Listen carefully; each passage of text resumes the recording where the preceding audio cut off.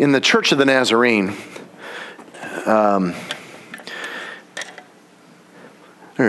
been doing some research. I just want to say a couple things really quickly, and there's no pressure on this. I'm not really a salesman. In fact, my board consistently yells at me over this kind of stuff.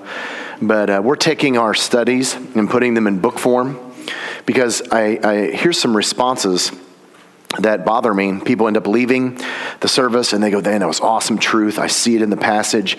I mean, God spoke to me, life transforming. Wow, that's wonderful." So they go home, they go to the work the next day, and they're talking about what God's doing in their life, and it was awesome. And we had service this week, and man, the word was opened up. We're walking through this, and so they said, "Well, what was it about?" And they're like, "I don't know." And so what we've been wanting to do is take some of the studies that we're doing and putting those in book form. And so the idea is after the service, and something speaks to you, you can take that home and you can read it. And especially when we're talking about the scriptures. I do think the Bible is very clear that Paul said, you've got to be ready to give an answer for what you believe. And so we're doing a couple different things. One, we had a study we put together a few years ago, and it was one of the first books I ever did.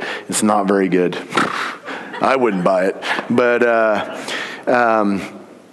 it's on our website, which is going to be changing hopefully next week. We're getting a whole new website because this is something God's been just pressing me on, writing, and so I've been giving myself to that. But if you're interested, we had a book, it's called Jezebel, and it's out of Revelation. It's some specific language that Jesus used to talk about sin. So we put that in book form. And then we've been doing a Romans series. And so for the person that doesn't, they say, "I really want to study the Bible, but, I want to go a level deeper." I literally hold your hand, and we go phrase by phrase, word by word through the book of Romans. And they're in 30-day increments, so they're like 50 to 60 pages a book, really cheap, and you can just walk with me. I'm writing book 4 right now, so that stuff's online. If you're interested in that kind of stuff, want to make it available to you, I wouldn't get it, but if you want to get it, you can do that. All the materials from the Word, and so we're really excited about that kind of stuff. So I've been doing studies just on what we believe and where we come from. And we're doing studies on this, and it's a big topic, but I want to give you just a little piece of it. In our denomination, we talk about something, and I mentioned it already, but we talk about something called entire sanctification. And that's simply Wesley's language that is describing you becoming a new creation. Seriously, that's what it is. And I'm under the impression, not making any judgments, but I'm under the impression that there's some who talk about being entirely sanctified that have no idea what it means. And you're under that impression because of lifestyle choices and lack of responding. And I want to talk to you tonight out of John again. I thought we were going to be in James. When we're talking about entire sanctification, basically your whole life is colored by preventing grace, meaning God's moved in your life from the foundation of the world after sin took place and gave us the responsibility to respond back to Him and recognize Him when He speaks to us. And He leads us to a crisis point, which John Wesley called, and I have no problem with, initial sanctification, because this is sanctification. And people get confused. We talk about this also as being saved. Well, what does it mean to be saved? It means that I believe everything that Jesus said, that there's a new version of humanity. Are you with me? There's a new version of humanity. There's a new version of human beings that live. And God wants to be in the kind of relationship with me that He dreamed from the foundation of the world. And I receive Jesus as my Lord and Savior. The Spirit comes down and lives inside of my body. Literally, if you are a Christian, you can have 2 people living inside of you, which is insane. Seriously. He's not up there somewhere. And if you learn to listen, you can hear Him. At this point, you no longer live in rebellion against God. You no longer say no to Him. You no longer sin. And we talked about the 2 types of sin, which I began that book today, so I'm super excited about it. Had a really funny story at the beginning. And you don't think that I'm funny, but I think I'm pretty funny, so I'm excited about it. But we talked about the difference between error and rebellion. Okay? Error and rebellion. We're going to get to error here.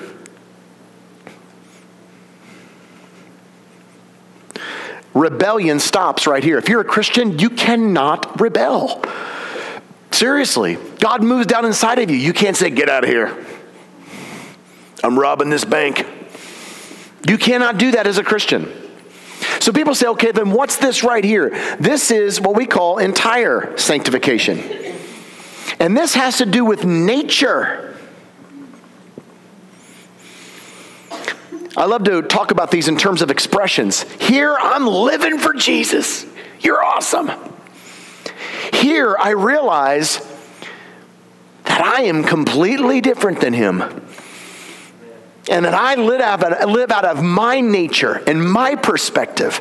And there's a crisis point, and I'm not interested in arguing on all those kinds of times and all those kind of deals, but I'm telling you, there comes a point in your life, hear me on this, I don't care what background you are, there comes a point in your life where literally he wants you to live out of his nature and his perspective.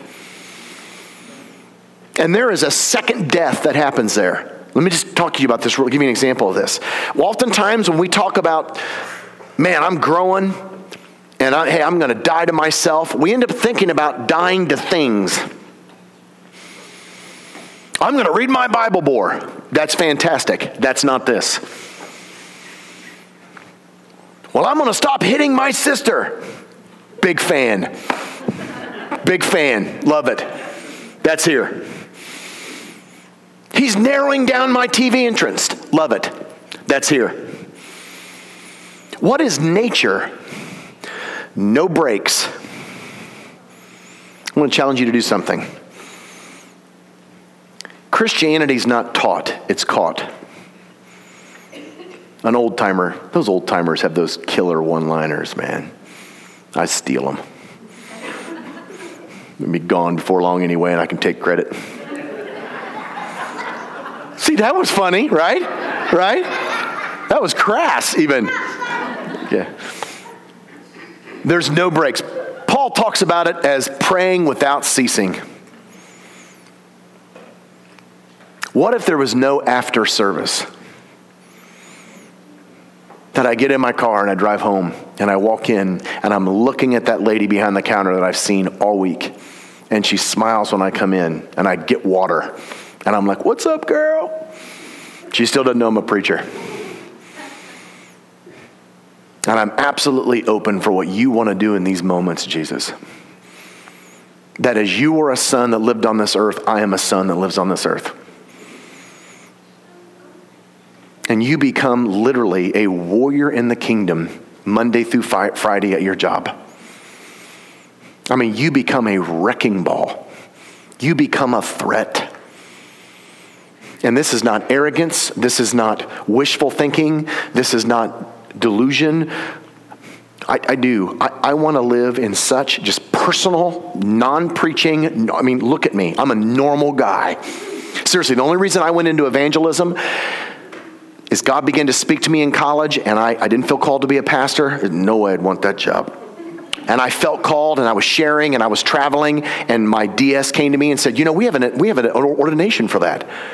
And I'm like, you mean where I don't have to have a job? I just travel around and people give me money? He's like, yeah. I was like, I'm in, dude. Yeah. Where do I sign up for that deal? I'm a normal guy. I'm a completely normal fellow. But I want to be the kind of individual that when I walk into Walmart, the spiritual realm on the other side says, oh no. I do. I want to be that kind of guy. I want to be the reality of his presence in every area of my life. I want to influence the atmospheres of wherever I go. I want to, because of me, grace falls upon my home. That's this. That's his nature. That's the beating of his heart.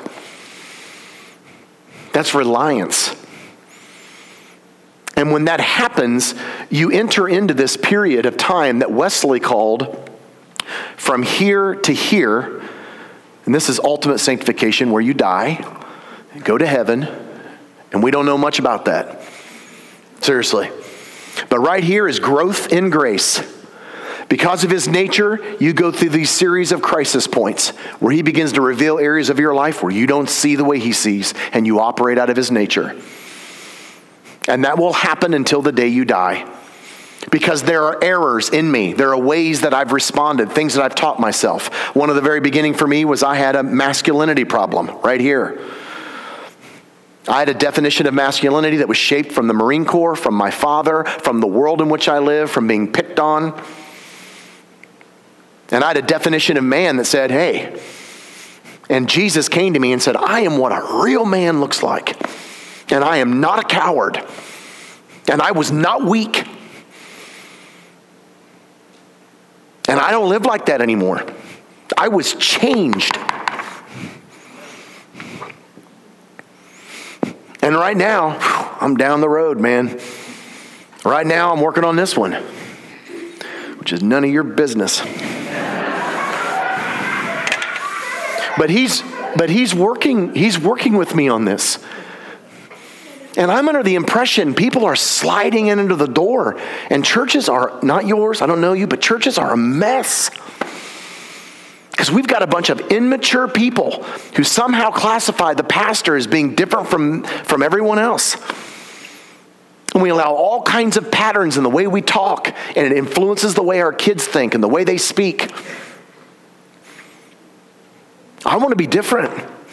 I mean, seriously, I want to be a child. The scriptures, what they say about being a son of God is utterly ridiculous.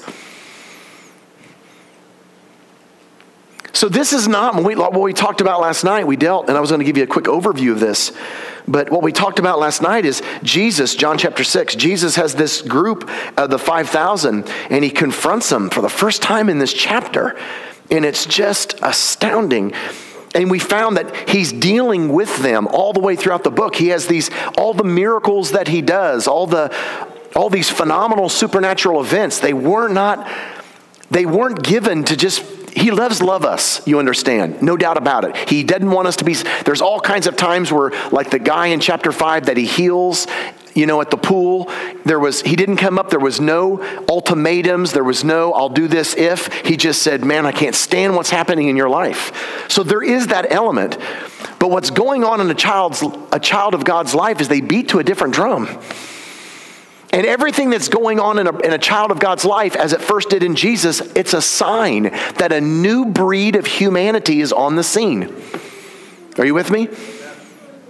Seriously, are you with me? A new breed of humanity is on the scene. If you want to be a Christian, you got to understand it. And we know this, but I reiterate it, probably for some of the young people that are here. Because who knows the examples that you've been shown in the world. It's more than just showing up to a building, man. Many on that day are going to say, Lord, Lord. Preachers, prophets, healers, Nazarenes, and they don't get in because they don't look like him. It's a narrow road. Let that sink in. It's not a fear thing, but you know who you are. Do you want your kids to look like you? Do you know what I'm saying? I have this idea. I've met people. I know the kind of grandparent that I want to be. I know the kind of senior adult that I want to be. I know what I've seen people. I thought that's what I want to look like when I get that age. And I don't want to look like that when I get that age. And so you have this first 6 chapters. When we looked at the first miracle there, it was a sign. There's a whole new breed of humanity that's coming on the scene. And they're so attractive. Everyone loved Jesus. And in chapter 2, you have this group of people that's taken with him. They're blown away. But they're blown away for selfish reasons. They've got all these issues and problems in this version of life that they want. And then you see it pop up again in chapter 4. And every time Jesus gets around religious people, he has that kind of response. And then by the time you get to this chapter, he just flat out says, the reason you're following me is you're trying to use me. And I'm trying I'm trying to show you that God wants to do this in you, and he wants to do this in you, and he wants to do all of this in you until the day you die. Just don't ever say no to him. He wants us to be a different human being from the inside. I'm telling you, we've been to revivals before. I've seen people respond and come to the altar, and they flat out look different when they stand up. We've heard this in the old. Some of the old timers will tell you their countenance changes. They're new. I mean, they're flat out new, man. Young man going to our church. He's going to our ministry school. We have a ministry school in Tennessee for people that feel called to ministry. We ask them to give 1 year of their life, and then we sucker them into 2 years. And it's really inexpensive, and everyone who comes is doing online classes, so they're still getting some of their college done. But these guys are called and trained in full-time ministry and operating out of the local church, which I'm a huge, Pastor and I have been talking about, I'm a huge fan of. I think if you have a call to ministry, you need to go see him. Walk in his shadow. Be involved. And there's this young man there named Aaron, and that dude is a knockout. Went to the hospital, and I know this sound, and it's almost convicting. I was telling Pastor about this. It's almost convicting because we want to say, no way. It's biblical. He went to the hospital last week, prayed with a lady from a friend of his that he works with that he's been ministering to, and got him to come to church and just loving on him. And the friend said, hey, we're reading in the Bible, and God can heal people. And Aaron says, absolutely. He says, my mom has cancer at the hospital, and it's caused her to go blind this last year. Aaron drove to the hospital, laid his hands on her, and that woman's cancer left, and her eyes were opened. Now we look at that and go, wow, that's supposed to be normal. And we end up arguing about it. Instead of just going, hey, let's ask, and whatever he does, and whatever he doesn't, I'm fine with. I end up, well, should I do it? Well, what's the theology on that? And should he heal everybody? Maybe I should go to the day. And we begin to pick that stuff apart. And now you're going to look at me and say, what do you do with that? I don't know. It's not in the church manual. I mean, it's there, but I don't know what to do with all of that. But there's evidence of a child of God should have fruit that's being produced in their life in a variety of ways. Does that scare the death out of you? It does me. Is scare the death out of you? Is that actually a phrase? Or did I just make that up on the spot? I think it scare you too. I combine like 4 or 5. So in John chapter 6, you have this death process that Jesus is calling them to. Die to yourself daily. What does that mean? I'm no longer, this is going to be the theme tonight. I'm no longer going to live independent from you. It's not things. I encourage everybody who comes to revival, what should I do? Don't change anything in your life. I don't care what it is. Just include him into everything in your life. And whatever he won't tolerate, you don't tolerate. Whatever that is. Well, we're going to go see this movie. Go with him. Buy an extra seat. And you'll know if you're tight with him. He doesn't consider this entertainment. I'm out of here. He wouldn't watch that. He wouldn't spend time. And see, he convicts me over the silly things. Time management. I'll just tell you right now, if I go to hell one day, it's going to be because of Forensic Files. That's what it's going to be. Because I binge watched that thing. I'm like, just one more episode, I promise. And like 5 hours later, I'm like, I'm telling you, it's that guy. That's not what I'm supposed to be doing with my life. Do you know what I'm saying? And we get wrapped up in the things of this world, and we end up living off of morals, and this is not bad, rather than what's your will? And what's on the docket for today, man? I'm just thrilled to be a part. That's this. And when you get into this, he will knock your socks off with this. Because you'll come to church on Sunday and go, oh, that's me. I was in Medford, Oregon. They were like 1,200 a few years ago. 80-some-year-old woman hobbles down to the altar. Gets down, and her son came down, and he looked frustrated because he knew once she goes down, he's going to have to pick her back up. Seriously. She prayed. After the service is over, she walks out. She's patting my hand, and she looks at me, and she goes, thank you. I grew. I was like, you're 80. I looked at her, I said, how old are you? She's like, I'm 88. And I'm still growing. That's a Christian. Now, I'm pretty sure she wasn't becoming saved. In other words, she wasn't like, well, I knocked off a liquor store on the way here, and I'm just repenting. I don't think that's the issue. I think the issue is that, man, maybe there's attitudes that surfaced in her life that just don't look like him, doesn't look like his nature. There's things that I say to my grandkids and the impatience of my life. I struggle with that. I was on the way to church tonight. That's another thing he's dealing with. You want to know what this is? Dude, this is a rough one. It's something that I didn't know was there. I struggle with running old people off the road right there. I think it's what it is. I am a lead foot. And I'm on the way here. This is hysterical. I'm on the way here, and I'm following this sweet little old couple, and I know they're a Christian because I see the ichthus, and they're driving 15 mile an hour under the speed limit. Seriously, I put the car on cruise, I jumped out, I ran up beside their vehicle as we were going down the road, and I'm like, go faster. I could have, I didn't do that, because that wouldn't have worked. And we come up to the church, and they turn their turn signal on. You're here. I was like, I'm so glad I did not run them off the road. That would have killed my check for the week, man. And it wasn't like I'm going to the fire. It wasn't like I'm late for work. I'm impatient, man. And again, I wonder if that's a nature thing in me. Seriously, I wonder if that's a nature thing in me. Could be a nature thing in them. I'm still praying about it. I don't know. Can't figure that out. But these are the little subtle things that Jesus is saying, hey, back off, dude. Seriously. 20 seconds longer, you're going to live. But I think that's appropriate to have these kind of growth things in my life taking place. You know what I'm saying? So do you have that? I mean, are you so consistent where you don't have to shift gears and get more spiritual? If you were at work and someone came up to you and said, listen, are you a Christian? Would you pray for me? Would you have to go, oh, hold on, Jesus? Yeah. Or would you just be like,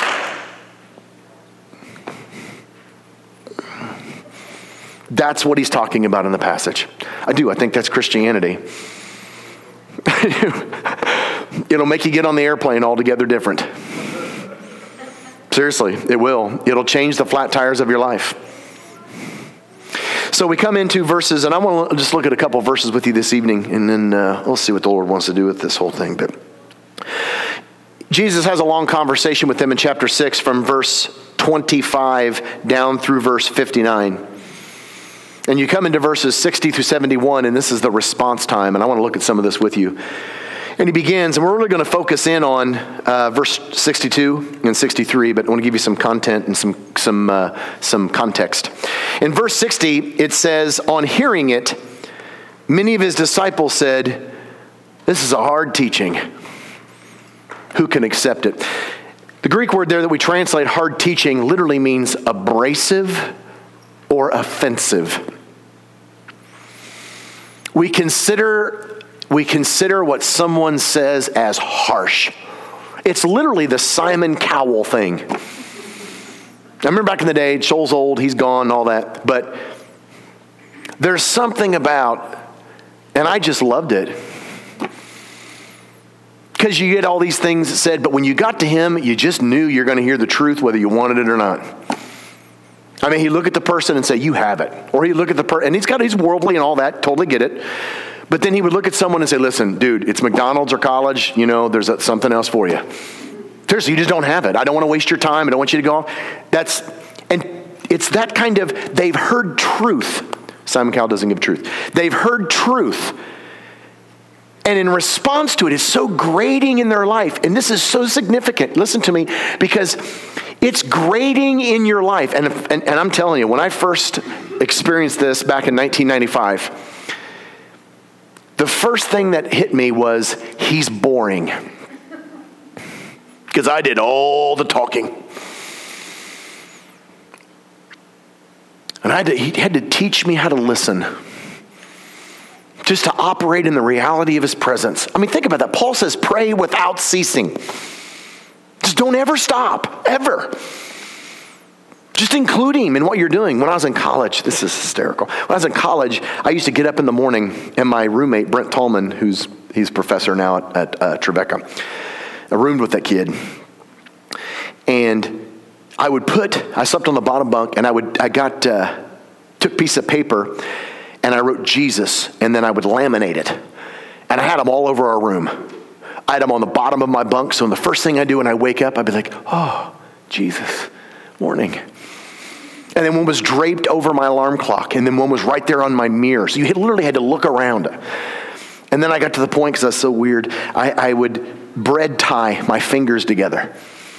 Because I would literally walk out of my room and spend half of my day and just totally blow him off. And I just felt, at that time, it felt such an overwhelming desire that the God of the universe wanted my undivided attention. And I just walked in this state of, and I had good times and bad times, but I walked in this state, and I called it the reality of his presence. It wasn't an emotional thing, but I just walked with him. That's so grinding. Because you'll find that there are times when you forget about him, and it changes your whole life.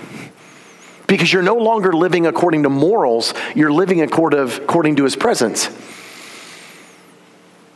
Because he shares this body with you. Literally, if you look at the scriptures, it's over and over. You are no longer your own. Just want to tell you, teens, you don't have to be a Christian, I'm telling you.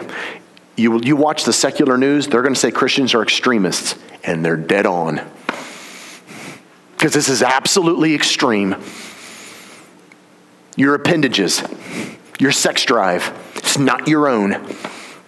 No more self-fulfillment. We get these t-shirts on my website. You should buy one, they're cool. They say, it's in Greek, and I did it for teachers so they could wear it to school. And kids will say, what does that say? And they say, ego eimi autou. They're like, what's it, Spanish?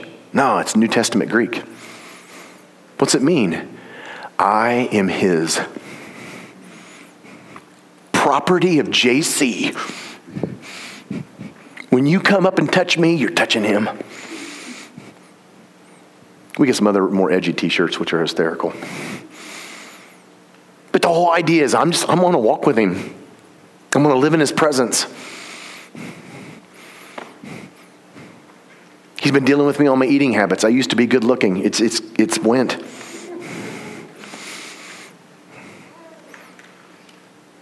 So it's interesting, on hearing it, they say, this is a hard teaching. This is grinding. This is heavy. And then they add to it, who can accept it? Who can live like that? This is not a discipline. You can't discipline. It has to be an absolute, when I went through, and it's weird to say, when I got sanctified, because it happened at a point in time for me, I've been in service. When it happened to me, my heart was beating in the middle of the service. In fact, I waited for Danny Goddard, who was my pastor at the time, to just finally shut up and sit down. Because I was ready to respond. I knew it. And when we talk about this topic at churches, I've had people get up in the middle of the service and they just go down and start praying. Because they know. What are they praying about? Nothing in particular. They're being drugged up to a whole new level. They begin to see their kids different. They begin to see their role in their children's life. They begin to see their role in their co-worker's life. Almost like they're called to be a pastor to it's like their whole life comes into perspective. Isn't that incredible? You're all like, yes. Now you go into verse 61. This is the best part. This is where it gets a little humorous to pull you back in. Not that you're away. Verse 61, aware. You know what the word aware means? There's 3 or 4 different words for see in the New Testament.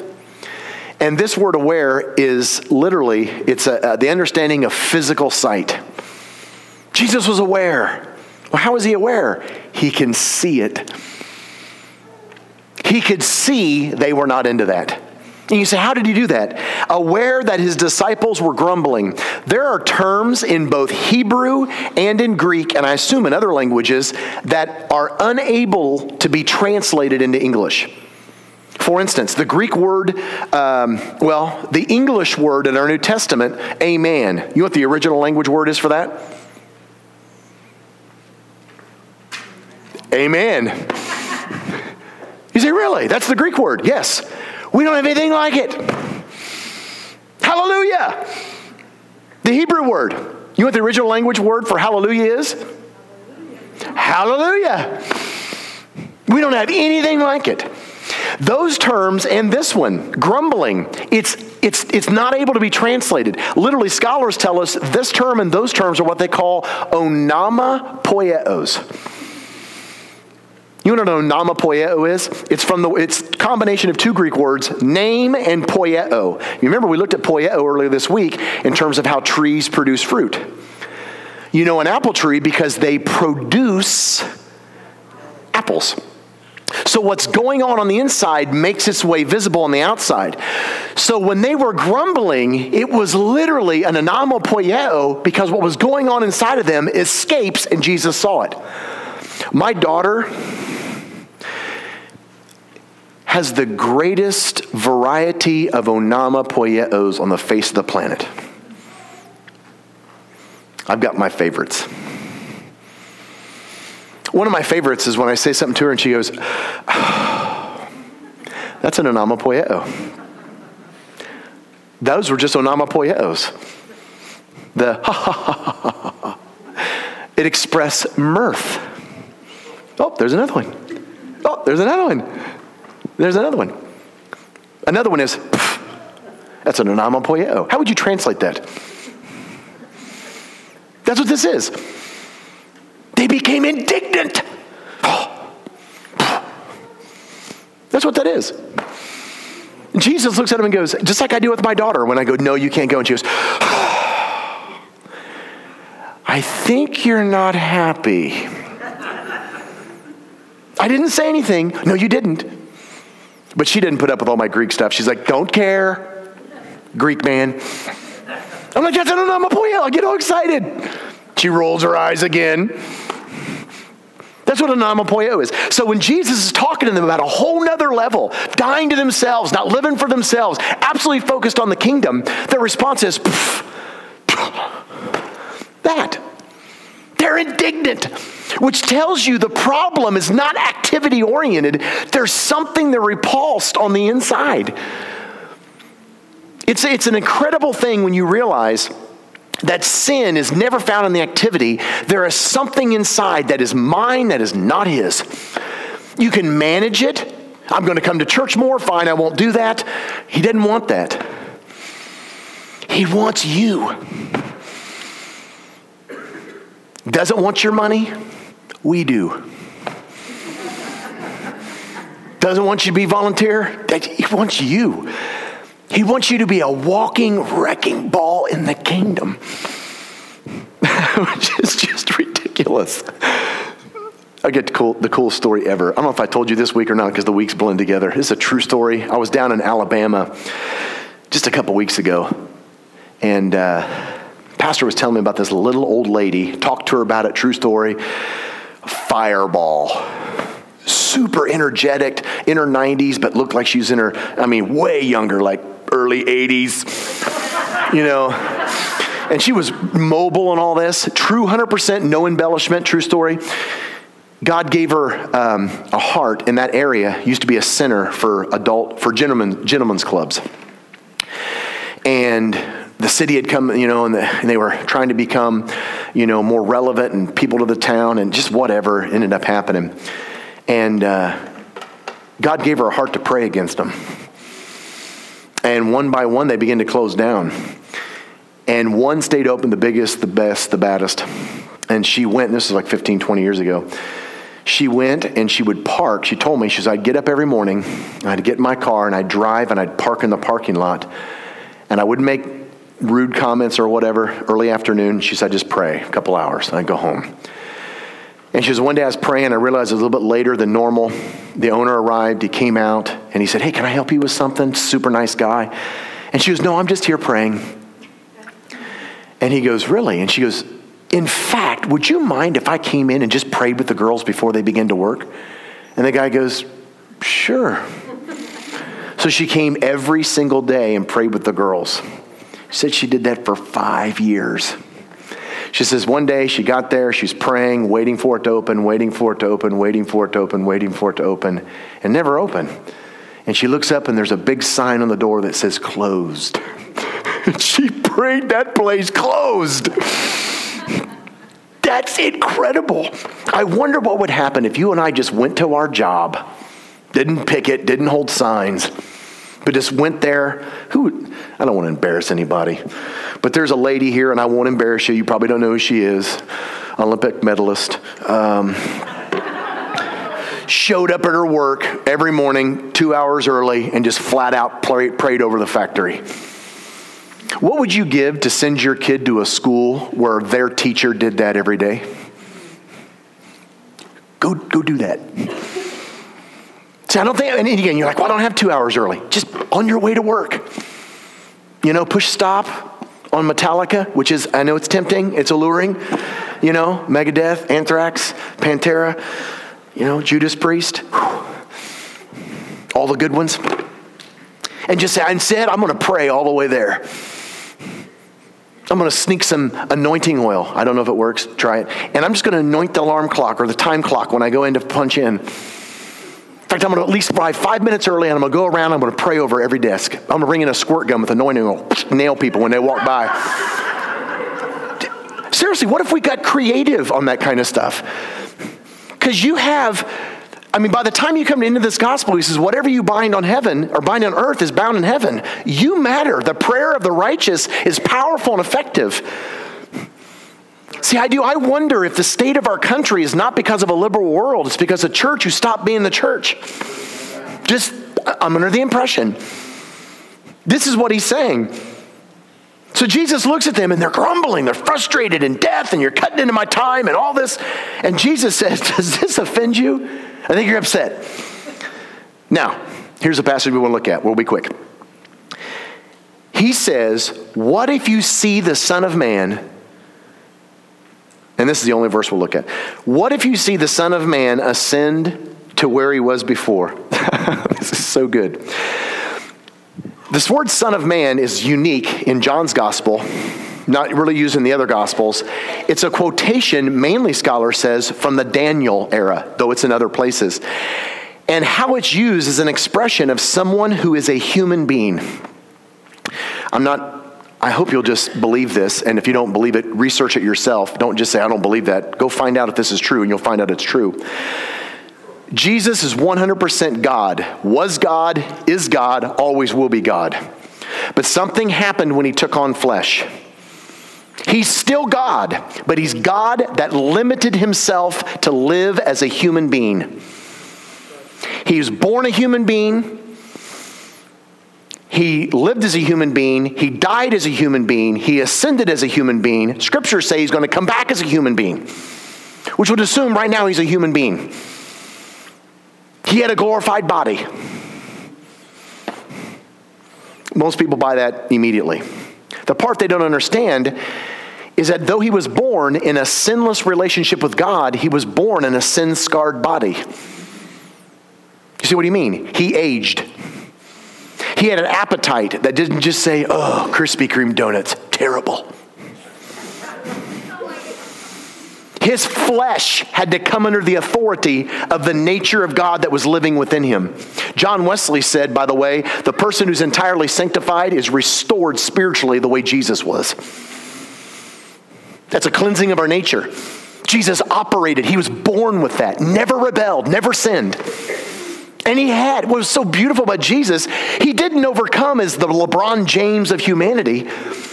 He overcame as one of us. In fact, after 30 years of living in his town, he stands up and says, I'm the Messiah. And they're like, dude, sit down. You can't even carve a straight board. He wasn't anything spectacular. There are three characteristics that are constantly referenced to represent God and who he is in his godness. God is omniscient, God is omnipotent, and God is omnipresent. The easiest one is omnipresence. When Jesus took on humanity, he took his omnipresence because it differentiated him between, us. And he took his omnipresence and he set it aside. What does that mean? Well, there's nowhere in the scriptures where Jesus is in Galilee and he says, listen, we're going down to Jerusalem. And I'm already there. No, he didn't have that. He's a human being. Well, what about his omniscience?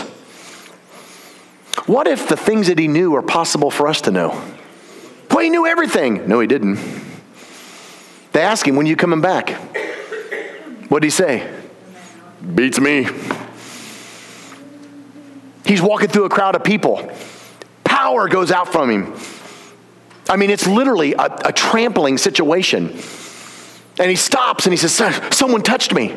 He didn't know. And the disciples are going, come on, we're going to get trampled. Jesus said, no, listen, power went out from me.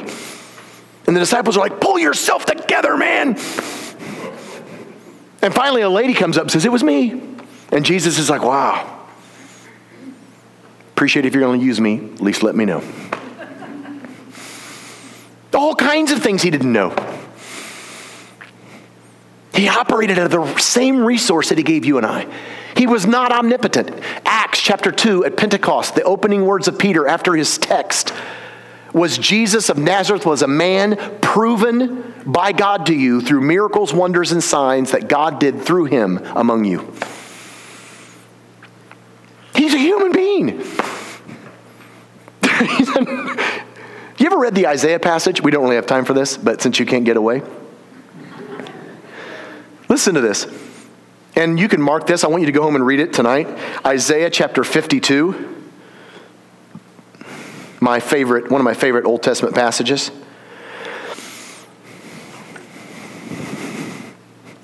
Isaiah 52, beginning at verse 13. I'm just going to run through this.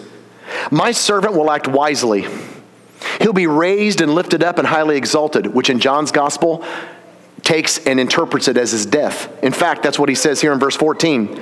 Just as there were many who were appalled at him, his appearance was so disfigured beyond that of any man, and his form marred beyond human likeness, so he will sprinkle many nations, and kings will shut their mouths because of him. For what they were not told, they're going to see. In other words, they never heard the Old Testament gospel, but they're going to see it lived in front of them. And what they have not heard, they will understand. And who has believed this message? To whom of the arm of the Lord has been revealed? He grew up before Israel like a tender shoot, like a root out of dry ground. Verse 2, he had no beauty or majesty to attract us to him. He wasn't the best looking in his class. It wasn't like, oh, Jesus, wow. Hope he invites me to prom. He had no beauty or majesty to attract us to him. Nothing in his appearance that we would desire him. He was despised and rejected. He was from a broken home, which in Israel was a disgrace. He was considered an illegitimate son because no one bought the whole virgin birth thing. You ever seen The Nativity? One of the greatest films on the life of Jesus ever. Everyone in town rejected them. And you can go through and read it yourself. The whole chapter is just phenomenal. So Jesus, when it says in our passage, what if you see the Son of Man? They looked at him. He didn't gain the kind of heroic status that we have of him today. People talk about Jesus like Jesus is here and we're all here. Jesus came and lived the life that you and I are supposed to live. He looks to his disciples and says, you're going to do greater things than what I've been doing because I'm going to the Father. See, what he's saying is, what if there's a whole new breed of humanity that God wants to bring about? And I'm what it looks like. Hold on, you're telling me as the Father moved through Jesus, he can move through me? He wasn't the only one to raise the dead, dude. He wasn't the only one to preach and heal.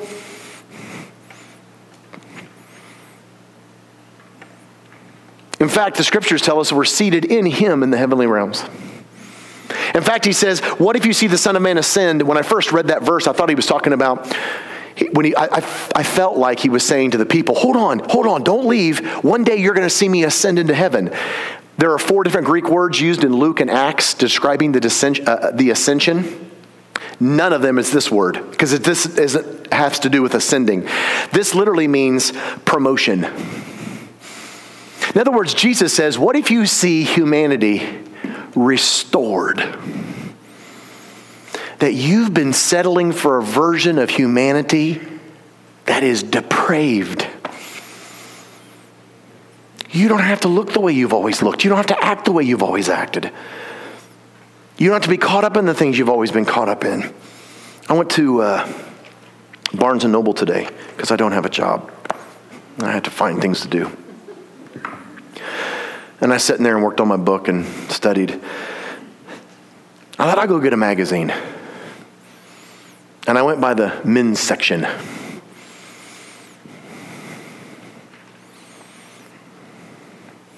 I just don't know how the men of my generation and your generation are going to make it without the eyes of Jesus. When I was a kid, in order to get a hold of pornography, do you know the Greek word in the New Testament that we translate sexual immorality, which is all sexuality that is ungodly, is a translation of the Greek word porneia? If you want to know what porn is, it is the ungodly version of sexuality. That's what that is. If you want to know what satanic sexuality looks like, watch porn. And we have a whole generation of people that end up viewing it, and they say, okay, I won't watch that anymore. Not realizing it's not about the actions. It's not about watching 2 people engage. The problem is they have to have heart change, because if they don't have heart change, even though they stop, one day they're going to get married, and that's how they're going to expect their husband or wife to act. And you've just drugged that in the home. It's astounding. So I go by and look at the men's rack today, and I was just like, this world has nothing for me. I am literally an alien and a stranger. Paul talks about that in the book of Romans, living in that culture. We're living in that culture. I'm not going to prove it to you biblically. We're living in that day and age. And the watered down, iffy version of Christianity where I show up to church on Sunday is producing a lame duck church. For the teens, it's a political term, sorry. It's a powerless church that does not transform the cities in which they live. So Amy's going to come. And I want to close tonight and just maybe a song or two. And just prayer. When I worship, I sit down. By the way, I love your worship. And I'm not just saying this because of Amy. If I didn't like it, I just wouldn't say anything.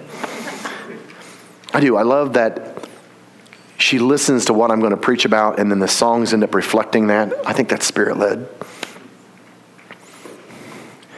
You have so much. Pastor and I were talking about it. Paul told me today, he's like, we have such a healthy church. You have such a diversity of age groups. You actually have elders and teens here. If you don't grow, it's because you don't want to. Honestly. Flat out. If you don't reach this community, it's just you don't want to. So I just kind of want to close tonight and just want to give you an opportunity to respond. When I respond, sometimes I don't come down to the altar. When I worship, I kneel, or I sit in my seat, I close my eyes, and I just ignore you.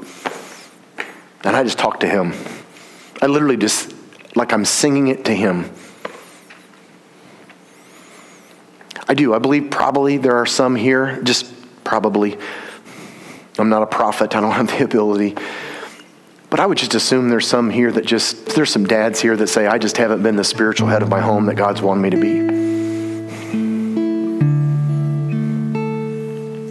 There's some moms here that just say, I have not given my husband the respect that God wants me to. Teens, grandparents, I think there's perhaps some of us here that have been not bad or evil, and who cares about the past, but there's a whole nother level that God's revealing this week where I'm going to be different. This is not just going to be some little week we had. I'm going to be different.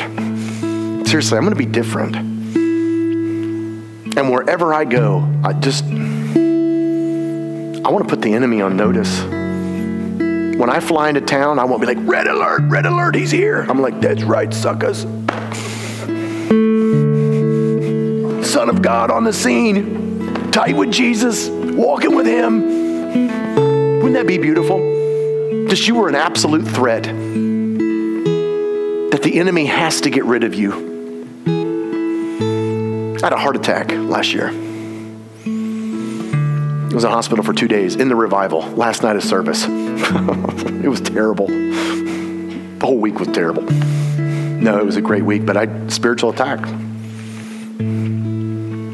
I don't think I was as tight with him as I should be. I think I got distracted. I know I did. I was in the hospital for 2 days. They wanted to keep me. I'm like, I'm not moving to North Carolina. I'm going home. I was still driving, got my car, drove 8 hours home. And an intercessor who prays for me every day, who lives in South Carolina, called me. She said, why is God screaming your name to me? I'm like, because he's a tattletale. She says, you realize the enemy doesn't just want you out of the pulpit, he wants you dead. And if you're not tight in the position God's given you, you're going down. And you're messing with things you shouldn't be messing with, and and again, it's not bad. Like, was he robbing banks?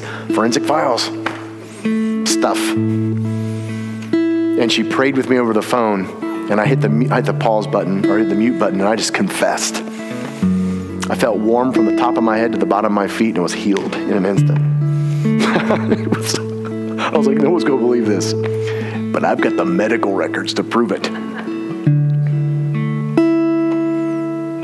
I just want to be a high priority target in the kingdom. And I think if we're going to transform Marysville, you're going to have to be on a whole nother level. Let me pray for you. Jesus, we love you. And I'm just a truck driver with a license to preach. I'm a normal guy. And I love you.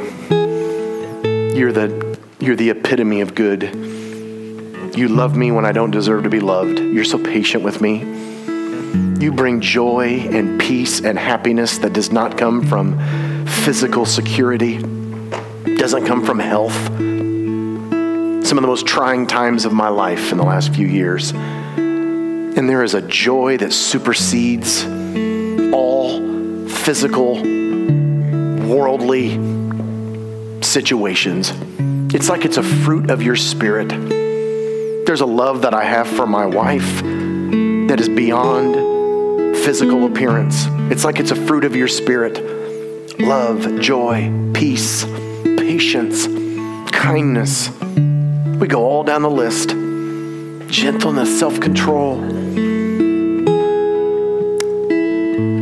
Father, there's some of us here tonight that you're pulling up to a whole new level. We would call this in the Church of the Nazarene being entirely sanctified. It's where the heart slams. I know you're talking to me. And it's not that I'm repenting. I'm growing. This is a growth leap tonight. I've graduated tonight. I went from high school to college. I went from religious I went from Christian, but to child of God, to daughter of God, to threat level. Heads are bowed and eyes are closed. No one's looking around. Anybody need to respond tonight? God's speaking to any of you tonight? Come on down. Join me. Who cares what people think? Who cares what they're saying? Come on down. If he's pulling you to a new level, come on down. And let's just kneel. I don't think you ever retire from this. I don't think you ever get too old. I don't think you're ever too young. In fact, I think it's a beautiful thing to teach our kids to respond. We're going to spend the next few moments in prayer. And hey, honestly, it's been an absolute thrill to be here. I'm so excited for your church. You have so many young people that are involved, 30s and 40s, that are involved in ministry. You've got a great group of senior adults that are elders, that have the tradition of the church and the message has been passed down. We're all involved. I just can't wait to see what happens the next time I come here. great days are ahead. Last thing, I had an old timer tell me, and again, I don't know where he got this, but it rang true in my spirit. He said, new level, new devil. I don't know what that means, but it scared me. And when your church becomes a threat to the community and the kingdom, better be tight with him. Because you walk around with this big target on your chest. But he's so faithful. Seriously, he's so faithful. It's ridiculous. Jesus, we thank you for the truth of your word tonight. I want to spend some time seeking you. And I do, Lord. Spiritually, I want to go to DEFCON 5. Not for fame, not for fortune. I don't have to preach. I'm not going to run my mouth. I have no expectations. I don't have to heal. In fact, Jesus, as an introvert, I'd love to be invisible. But I would love, Jesus, to walk in the Walmarts of my life and have a sense of your presence that I can affect that place while I'm there. That words may be given to me, that I might boldly proclaim the mystery of the gospel when it's called upon. That I can be of use to you on the spot whenever. I believe you're calling several of us to that level tonight. And I do. I pray for the dad and the mom. When all this is all so new to them, I pray you'd give us wisdom beyond our years and a hunger for your word that surpasses even our own understanding. And protect us, Lord. We love you, Jesus. In a few minutes, Pastor's going to come and he's going to close us. So if you need to leave, we understand. If you'd like to come and pray, you still can. If you want to come and pray with someone who's coming down here, I think that's completely appropriate. But we're just going to tarry for a couple minutes, and then Pastor's going to close us here in a couple.